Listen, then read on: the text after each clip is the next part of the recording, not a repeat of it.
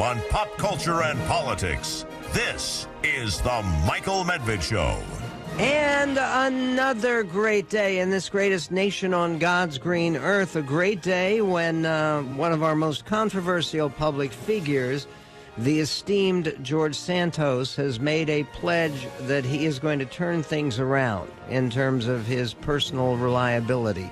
He's going to check his records more closely in the future as a member of Congress of the United States, but not of the two committees, the Small Business Committee and the Science, Technology, and Space Committees, will not be blessed with the presence of Congressman Santos.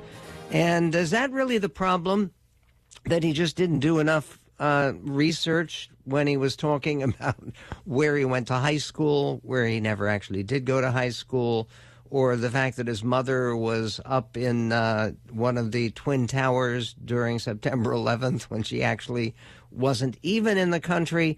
We will get to that and the new look and new approach for George Santos. There is also a great deal of debate about the ongoing fight over the debt ceiling and the warning from one of the most perceptive Republican strategists, and I think one of the leading Republican voices in the country, former aide to President George W. Bush, Mark Thiessen, writes about how the Republicans, if they actually do go to a full-out fight over the debt ceiling and the federal spending blueprint, that if they go into that fight, they will be committing an act of political harakiri, that it would be extremely damaging to the Republican side. Is that true? I'll tell you what we have is that right now there is such disapproval of Congress. And again, people don't necessarily distinguish between the Democratic Senate and the Republican House. They're both narrowly divided. But as of January of last year, in other words, of this last January, as of last month, there is a Gallup poll that shows that 75% of Americans disapprove of Congress. Could it be that part of them, and 21% approve? I mean, 21% approval? I mean, there are other polls that showed 13% approval when it's narrowed down to the House. But when it comes to the House, Jim Jordan has taken over the job as chair of the House Judiciary Committee, and they had a bad day today. They had a bad day because a fight erupted over the Pledge of Allegiance. And what was the basis for this fight? Why are they fighting over the Pledge of Allegiance? As people pointed out, there's already an obligation where people who are members of Congress, they begin every session with the Pledge of Allegiance. And yes, they begin every session. They have a chaplain and sometimes invited guest chaplains. They have a moment of prayer.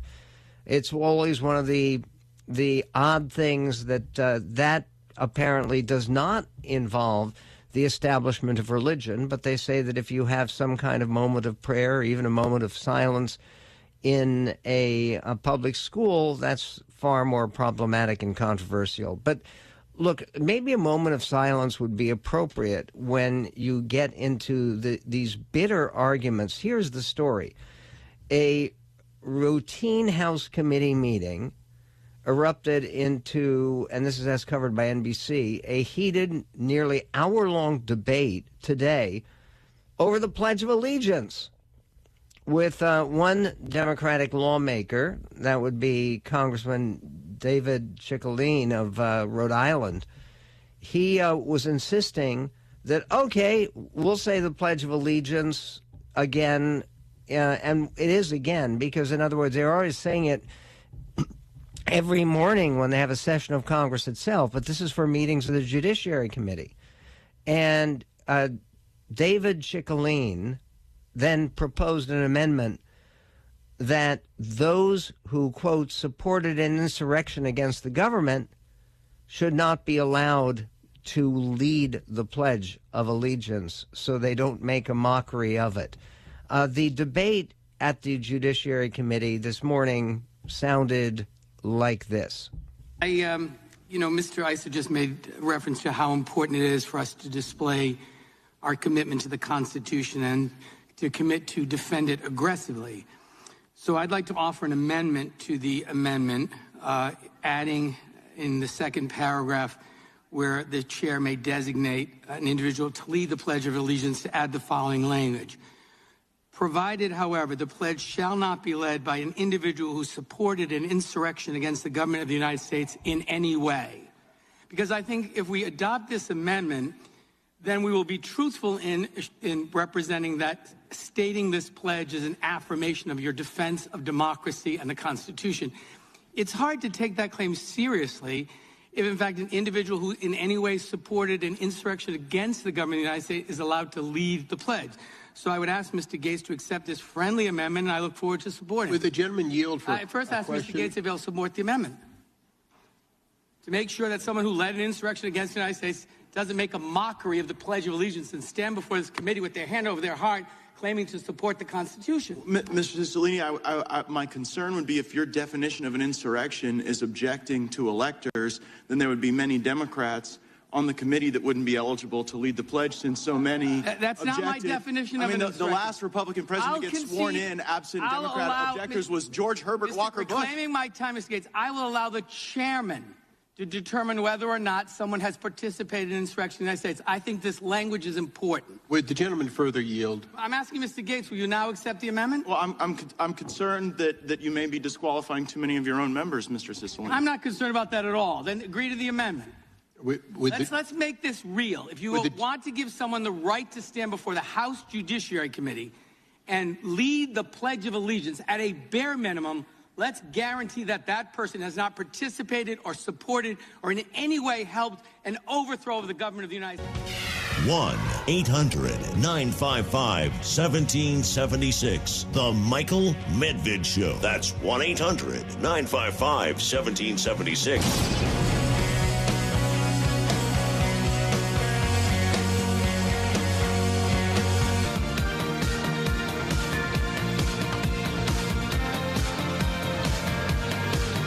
And on the Michael Medved Show, the breakdown in the House Judiciary Committee this morning. Again, they're trying to, and this was a Republican idea. This was an idea associated with Congressman Matt Gaetz, Republican Florida. He offered an amendment that would give the committee the opportunity to begin each of its meetings with the Pledge of Allegiance. He said that rule would give members the ability to invite inspirational constituents to be able to share and lead in the pledge.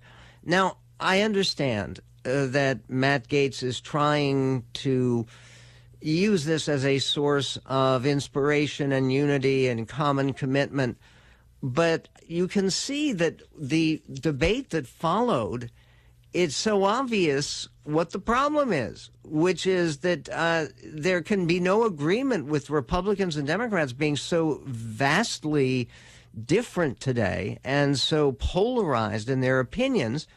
They wouldn't be able to agree on which constituents or which guests to invite to lead the pledge. And then you even have Hank Johnson. He was originally the Democrat from Georgia. He noted that many Republicans on the committee voted against certifying the 2020 presidential election on January 6, 2021. And then Representative David Cicilline of Rhode Island said he was introducing an amendment to Gates's amendment that clarified that the pledge could not be led by anyone who had supported an insurrection against the United States in any way. Now, given the fact that there are a lot of people, including the chairman of the Judiciary Committee, who are very prominent in challenging the results, in not certifying the election when they had a chance to vote on it, Jim Jordan, and then he would be, according to what they left on the floor as they were arguing about this for more than an hour, the idea would be that how would you determine who had supported an insurrection? It would be up to the chairman to determine that. He obviously does not think that he supported an insurrection, even though he did vote at one point to overcome the election results as they had been reported in by the states. This whole thing is just pathetic, and it is part of what is wrong with the idea that on the one side, the Republicans believe the Democrats are people who are involved in election fraud, who steal elections, and then on the other side, the Democrats believe that the Republicans are people who are trying to undermine the government and establish an authoritarian, non-democratic system. Of course, they can't even agree on saying the pledge. By the way, they're not alone in this. The North Dakota House of Representatives, last Tuesday, they actually it was this Tuesday, it was yesterday, they passed legislation that would require schools and governing bodies to give students and board members a chance to recite the Pledge of Allegiance. House Bill 1120, sponsored by Representative Pat Heinert of Bismarck, would mandate school districts to allow the voluntary recitation of the Pledge of Allegiance by students at the start of every school day. The proposal also requires public panels, including school boards, to allow members to say the pledge before meetings. Are there really situations where people are yearning to say the pledge, but they're not allowed to? Well, the bill comes after the Fargo School Board voted in August to stop saying the Pledge of Allegiance, a move that sparked outcry from politicians and pundits. School board members received threatening messages before reinstating the recitation of the pledge about a week after the initial decision. Heinert, this is the North Dakota member of the House, who collaborated with Governor Burgum's office on the bill, previously said the Fargo controversy didn't influence his decision to introduce the legislation. Oh, sure. Representatives on Tuesday also advanced House Bill 1172, which bars the governor from altering the words of the Pledge of Allegiance. What does that have to do with? I can only imagine. I don't really know. But what I would imagine is what they are talking about here is the under God that was added back in the 1950s. And the one thing that most people don't even know about that under God, they know it happened during the Eisenhower administration. That's true. But the reason they inserted those words is because it's from the Gettysburg Address, that this nation under God shall have a new birth of freedom. That's part of what Lincoln said, and no one really thought to object until actually very recently. Meanwhile, there are 24 Senate Republicans who just signed a letter demanding spending cuts as a condition for raising the debt ceiling and avoiding a default. And there's a powerful column about this, and it's a column by Mark Thiessen, who says, most Americans think the economy is in bad shape. That's true, and 6 in 10 blame President Biden. Things could soon get even worse. Economists believe there's a 70% likelihood of a recession this year, more than double the share from 6 months earlier. Given all this, House Republicans should ask themselves, why on earth would they do anything that could hurt the economy and give Biden the pretext to shift blame for his economic fiascos to them? But that's exactly what will happen if Republicans force a debt limit fight with the president. If the United States reaches the brink of insolvency, myriad problems could follow. The stock market could plummet, interest rates could skyrocket, our national credit rating could be downgraded, millions of jobs could be lost, and inflation could climb even further. And Republicans would assume ownership of the economic debacle instead of the Putin price hike, as Biden has tried to explain gasoline prices. Biden would be touting the MAGA price hike, wrapping the poor economy around the House Republicans' necks. Why would the GOP hand Biden that kind of opening? And then he talks about what happened with basically when they came close to government shutdowns, and even in 1995 they experienced one. And then in 2011, another one. In both those cases, Republicans who were fighting over the debt ceiling ended up having terrible political consequences. See a pattern? If Republicans want to all but guarantee a second Biden term, writes Mark Thiessen, picking a debt ceiling fight is a great way to do it. Such a fight does not make sense politically in other ways. It would unite Democrats while dividing Republicans. And yet you have the 24 senators signing this letter. What does it mean? Where do we go from here? That and more coming up on the Medved Show. Your daily dose of debate. Bingo! Don't bingo. Your daily dose of debate. We're not supposed to all agree. You just need to settle down a little bit and quit creating all that hate among the people. The Michael Medved Show. And on the Michael Medved Show, it's not only debating over who's an insurrectionist and who's going to lead the Pledge of Allegiance, which took an hour of time for the Judiciary Committee. I do think that there is a very, very common public reaction to that, which would you do the damn job? I mean, really? Matt Gaetz, David Ciccolini, do the job. And the job really does not deeply involve who it is who is going to lead the Pledge of Allegiance. I think saying the Pledge of Allegiance is a good thing. I think we have too few sort of nationalistic rituals saved in this country. And saying the Pledge of Allegiance is one of them. And the idea that there would be such a divisive notion of trying to determine who is disqualified as an insurrectionist. And in fact, the point about this whole debate and what's so stupid about it, I was thinking about it during the break, actually, because there's a clause in the 14th Amendment to the Constitution, which was passed way back in 1868.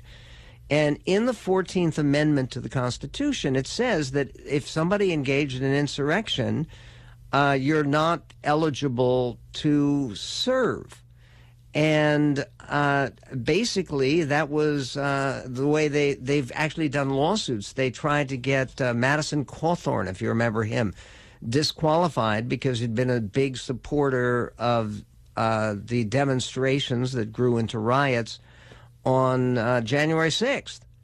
And the point about this would be that if the chairman of the Judiciary Committee determines that Congressman X can't lead the Pledge of Allegiance because he was involved in an insurrection, then he also wouldn't be eligible to be in Congress. And it would become a legal matter. And it's a waste of time. What is not a waste of time is the big news in National Journal today is actually borrowed from the Charleston Post and Courier, which is the leading newspaper down in Charleston, South Carolina, is that former UN ambassador, former governor of South Carolina, is running for president, Nikki Haley. She will kick off her campaign on February 15th, so we're talking about 2 weeks from now, and day after Valentine's Day for America's would-be sweetheart. And she's going to be kicking off the campaign at the shed of the Charleston Visitor Center, a downtown gathering spot that could draw hundreds of supporters into the heart of the city's tourism district. The confirmation she is entering the race came yesterday from a member of Haley's inner circle. Haley has teased at running for the White House for months, increasing her footprint on social media and in national interviews. that she was leaning toward an official bid. Haley becomes the second Republican after former President Trump to officially declare a White House bid. Even though she hasn't actually made the declaration, it will probably get some pretty good coverage because given her background as a very successful two-term governor and as a successful and well-respected ambassador to the UN, she's instantly a serious candidate. Haley says that she has a PAC, which is called Stand for America. It raised $471,000 from November 29th to December 31st, and then spent $840,000. The PAC had $2 million on hand at the end of this period. Okay, so Nikki Haley running for president. There's also President Trump actually entering the foreign policy arena in perhaps an unexpected way. This is a new video that the president, former president, and he wants to be our future president as well, that President Trump posted on his internet site about the war in Ukraine. Here is what the former commander-in-chief had to say. Clip 8. The situation in Ukraine is very dangerous, explosive, and escalating by the day. Joe Biden's weakness and incompetence has brought us to the brink of nuclear war, and now Biden is doing what he said 10 months ago would lead to World War III. He is sending in American tanks. It's far past the time for all parties involved to pursue a peaceful end to the war in Ukraine before this already horrific catastrophe spirals out of control and ends up leading, indeed, to World War III. And this would be a war like no other war, because this would be a nuclear war. As I have said many times before, Russia's invasion of Ukraine would have never happened if I was in the White House. Not even thinkable, not even a possibility. We must end this ridiculous war and demand peace in Ukraine now before it gets worse. And believe it or not, it would be easy to do. It would be very easy to do. Okay, anybody out there think it would be very easy to do? And how do you do that without destroying Ukraine as an independent nation? How do you do it? And you should say, oh, well, Americans shouldn't care about Ukraine as an independent nation. The idea that Vladimir Putin would stop at Ukraine, regardless of who is in the White House, it seems to me a very troublesome idea. This comes at the same time that J.D. Vance, the newly elected senator from Ohio, had a piece in the Wall Street Journal today where he praised President Trump and announced that he is supporting President Trump for nomination for a new term in office because President Trump didn't get us into any wars. And again, the idea that and this goes to part of the argument about spending and the budget ceiling, the debt ceiling. And this is a point that Mark Thiessen makes, and he's somebody who worked as a principal speechwriter for President George W. Bush. He's been a very loyal Republican. He was a strong supporter of President Trump, both in 2016 and 2020. But as he points out, one of the reasons that the fight over the debt ceiling is actually divisive among Republicans is because there are a lot of people in the House and the Senate who are Republicans, loyal Republicans, strong supporters of a national defense. And because of the war in Ukraine, because of the possibility of military action being necessary in Taiwan, because of the threats facing the United States, this is not the time to cut defense spending. The increases in defense spending that Republicans fought for and were able to put through in the last Congress and in that final monstrous bill, yes, it would be terrific if we could get reduce some of the excess spending and wasteful spending that does exist in the federal budget.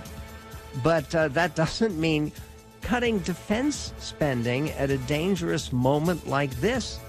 And to find Republicans in bitter disagreement about an issue like that, that doesn't help the party of Lincoln. There's more. Somebody else who has all but announced a candidacy for president, probably less formidable than Nikki Haley, will tell you who that Republican is. In fact, we'll play a clip from it coming up on the Medved Show. The Michael Medved Show. With all due respect, that's the most ridiculous thing I ever heard. This is the Michael Medved.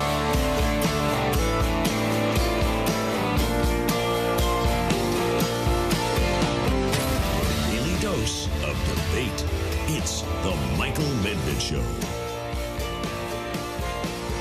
And on the Michael Medved Show, there has been some coverage for a new national GOP poll that was published yesterday that shows that Ron DeSantis is beating ex-President Donald Trump by a substantial margin.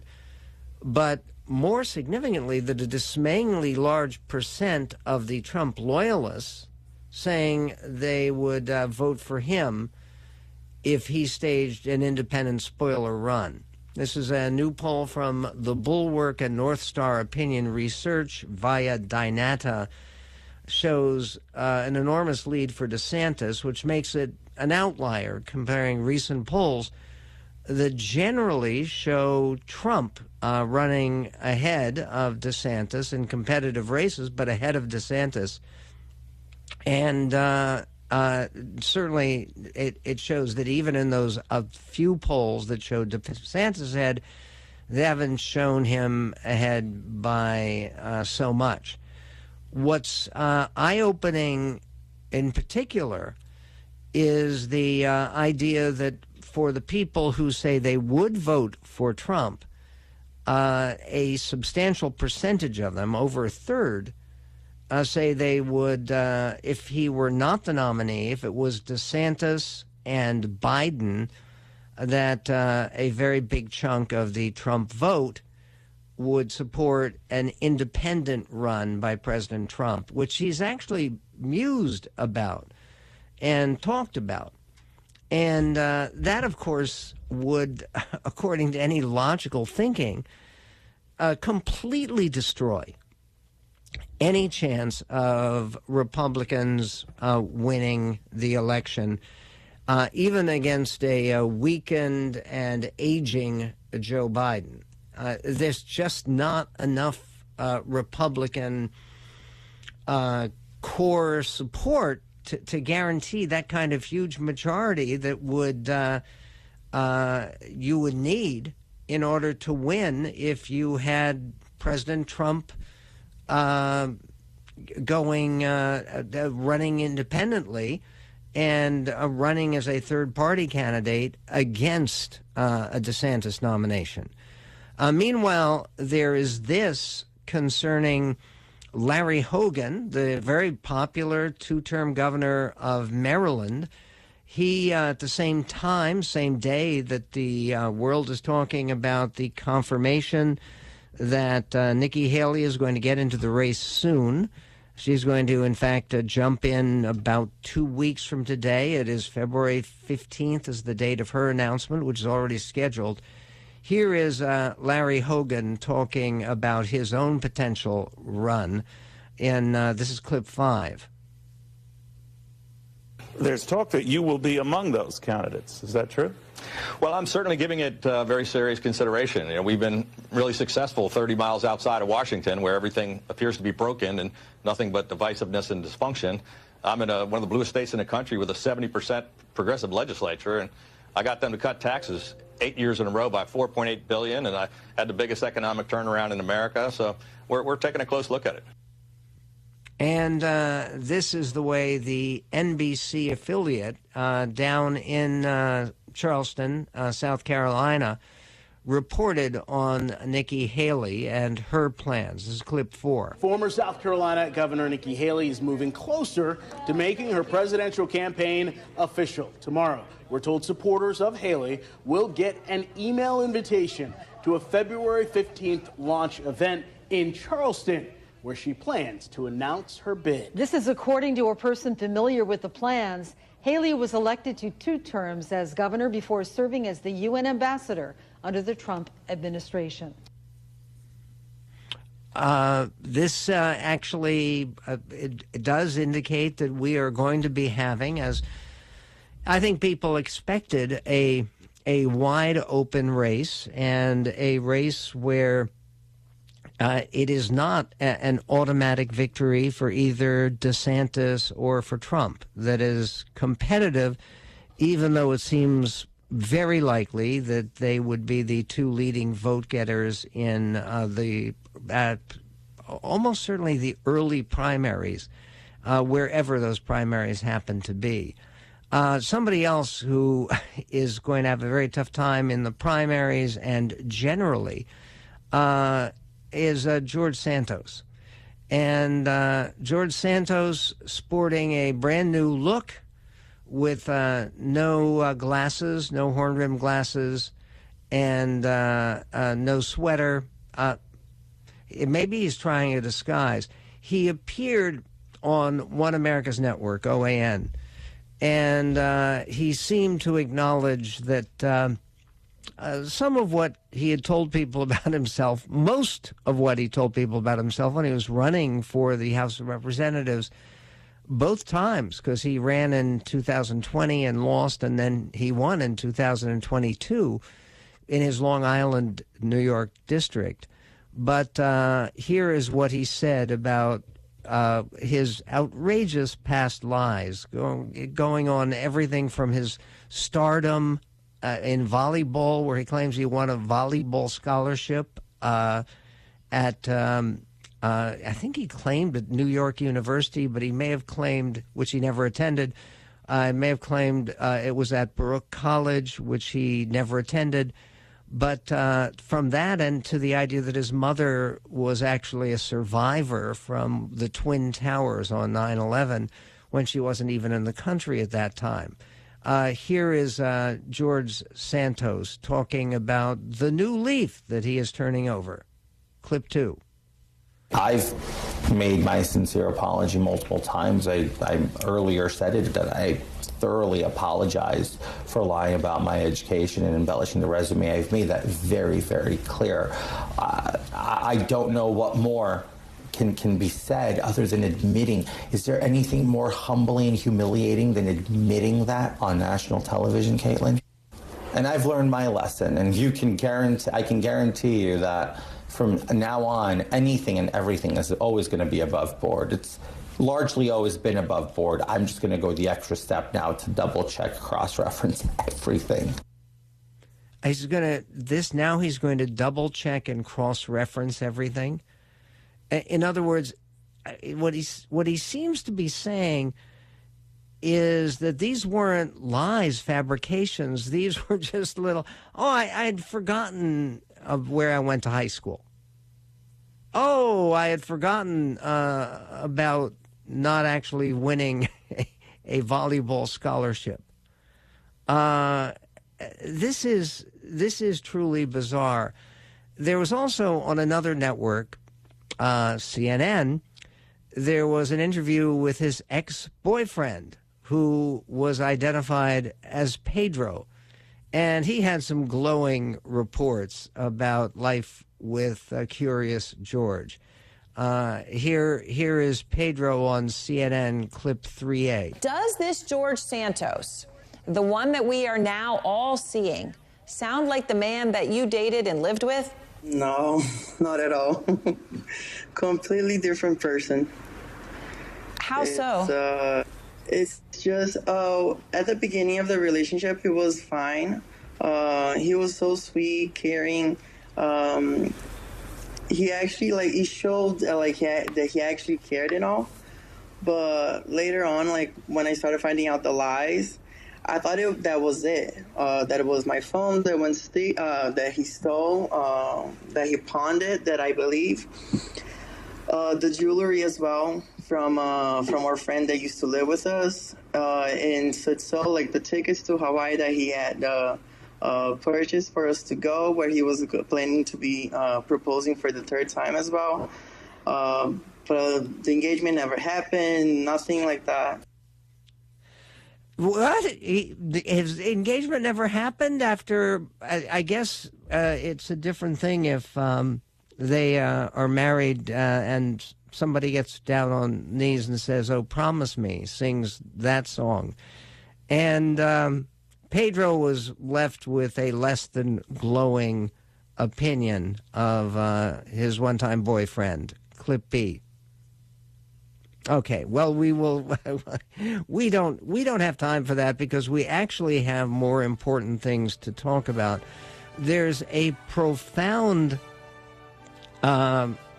piece and a bit of research from a senior fellow and director of poverty studies at the American Enterprise Institute, who writes about the dual promise of the American dream and why it is so important to defend that promise.